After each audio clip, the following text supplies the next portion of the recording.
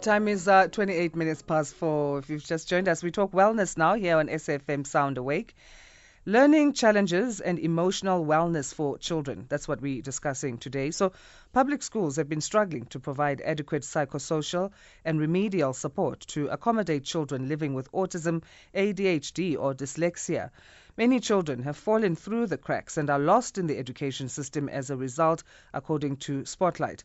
The COVID-19 pandemic transitioned teaching and learning to online classes, isolating many learners from the limited resources available. How have children with learning disabilities survived this transition, and how has it impacted their emotional and social wellness? And then also, how do we support the parents navigating these challenges? To help us to try and answer these questions is Lauren Davis, Director of Cognitive Learning at Bellavista School, that is a remedial school, also speech and language specialist. Lauren, thank you so much for joining us. Good morning to you. It's a pleasure. Good morning to you. Thank you for having me today. Our pleasure. So we're saying, many children have fallen through the cracks because I guess there's COVID-19 that's exacerbated issues that were already there.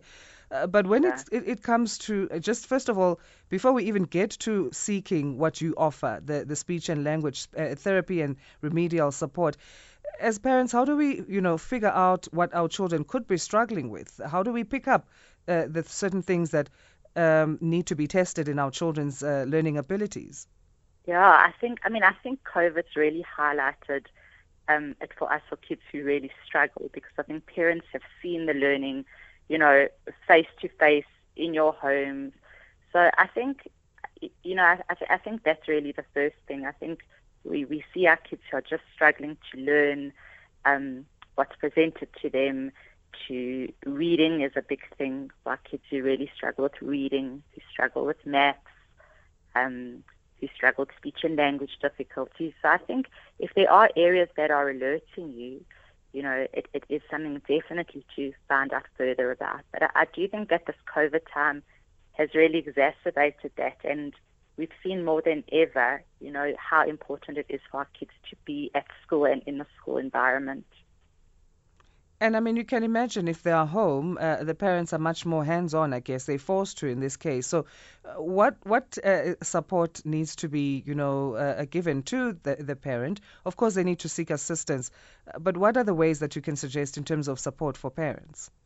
Yeah, I think education is really important. And I think, really being able to understand where your child is struggling is a huge thing. I know that for us at Bella Vista, it's so important that our parents are really partners in education. So really to be able to be have that communication with the teachers and guidance of where you need to go. I think what's really hard is we have so many pressures. So, to be able to be with your child while they're learning and give them the support that they need is so important.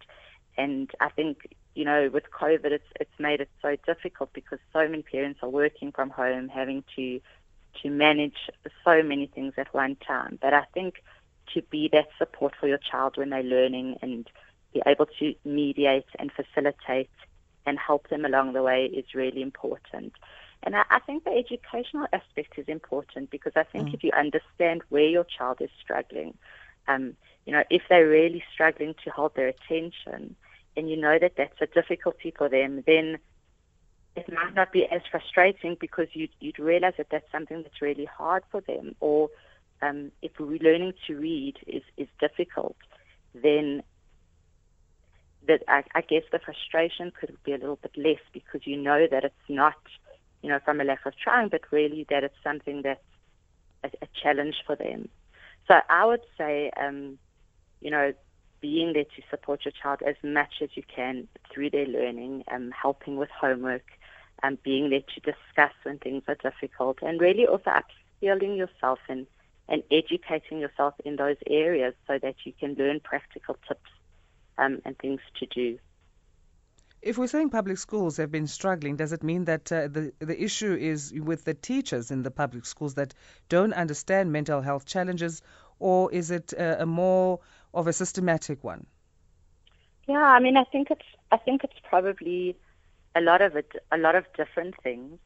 I think that again, like where if education and upskilling is available for teachers, I think that can be really helpful, because I think it's about having skills. So I think that's one part of it. I think, also working in education over this time has been really challenging, because there's so many things to deal with. And, online learning is a completely different way of working. I think as educators, we've had to upskill, really, really quickly in ways that we never knew what to do before.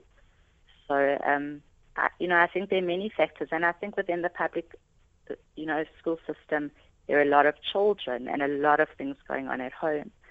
So I think it is about many factors, but I do think being able to upskill and be educated and know that there's always something that you can do, but having the skills to do it, is really what empowers people to, both educators and parents, to be able to really help.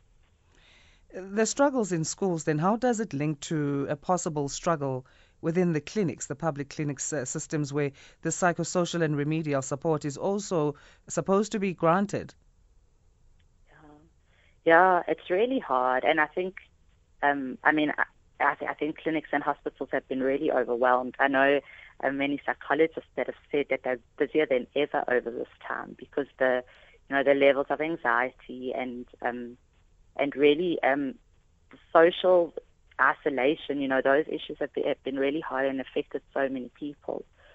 So I think that, as much as possible within our schooling systems, if we can also provide that can be really helpful. I think one of the biggest things is really just being back at school, and I know that that's been a challenge in so many ways. But I think that school provides for our children so many things that are more than just, the learning in the classroom. So it's a good routine. It's connectedness with other people. It's your people at school that you also know can be your go-to people and support you. I think as adults, we know social interaction, how that really affects us, the lack of that. For kids, it's so, so important. Schools provide good boundaries.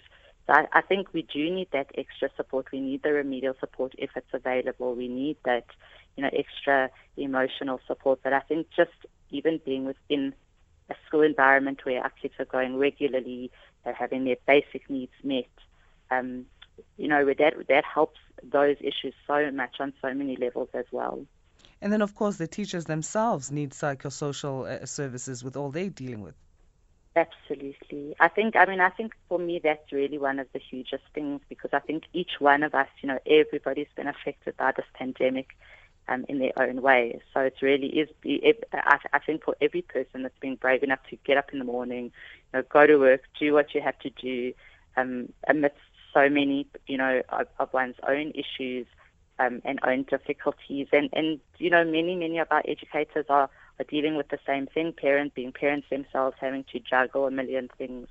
So I think that support is huge. And I think even just being back at work, I think, the times when we've been at home and having, to work online or work, we've been fortunate to be able to do that. And I know many places don't have those resources, but not to have the connectedness with your colleagues, those people to bounce ideas with, that person to ask you how your day is going, that was really difficult. So, I agree with what you're saying in a huge, huge way. Let's come back to parents and maybe just tackle the issue around guilt when it comes to parents and them relating to their children. As we say, mental health problems, they present themselves in different ways. So sometimes a parent can miss what the issues are, or caregivers can miss what the issues are in terms of identifying the problems early. How would you tackle that in the part of the parent, just to say, there could be a guilt, but this is how you deal with that? Maybe it's better to have predicted or have picked up something instead of not picking anything up at all, whether it's late or early. Yeah, I think we're all human, and and I think we have to be kind to ourselves and know that we really believe, and I speak from my own belief system, but also the belief system of Bellavista, is that it's never too late, and there's always something that can be done. And I think, I think that would be my advice that I would give to parents. We can always look back and have regrets, but we can look forward, and there's always something that can be done. And we believe that the brain can change and and we can learn, and that there is input that we can give that can make a difference. So I think, it is important to be aware. If you're worried and you can have something checked out and you see that learning's not coming easily, or maybe that social skills aren't coming easily for your child, and you can investigate it, and then that's wonderful. But if something's been picked up later on, and I think, COVID's exacerbated that, learning's been hard for everyone, so it's brought difficulties, into the open so much more clearly. But, I really think to have the viewpoint of, what am I going to do next? What am I going to do now? Because we can always look back and have regrets, but it's really about saying, I've got this now. Let's see what our next point is.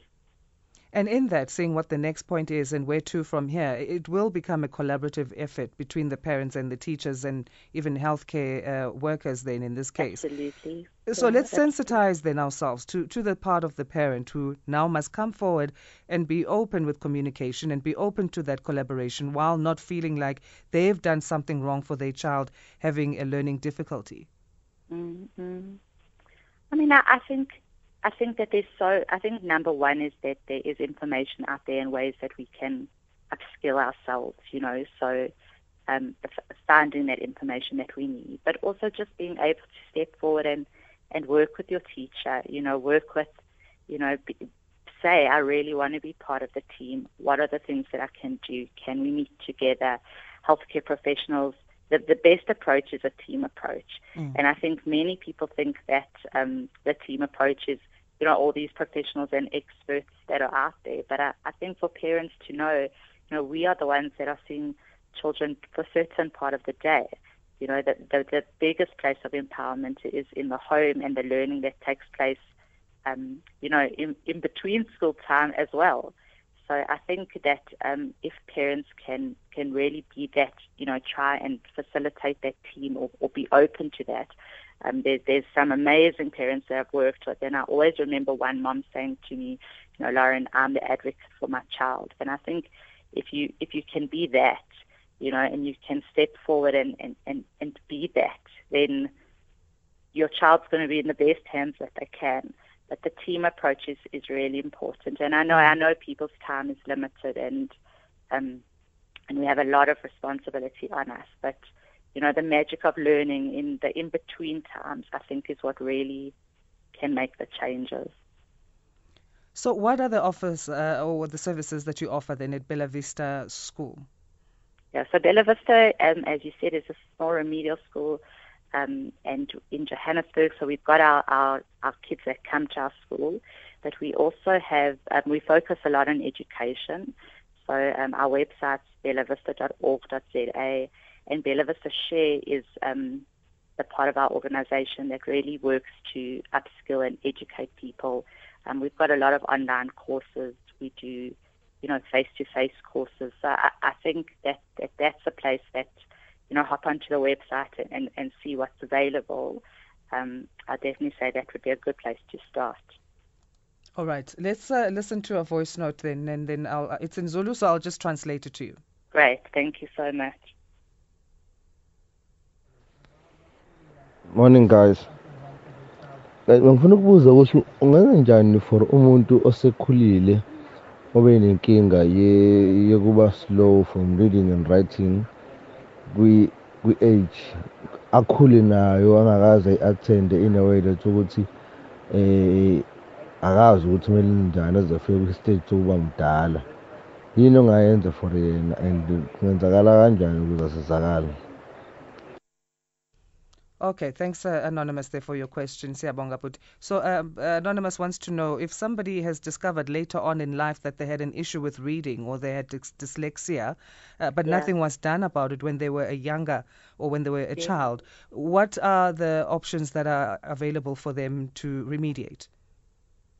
Yeah, so I think that's a great question, and again goes back to that, question of is it too late or is there something that we can do?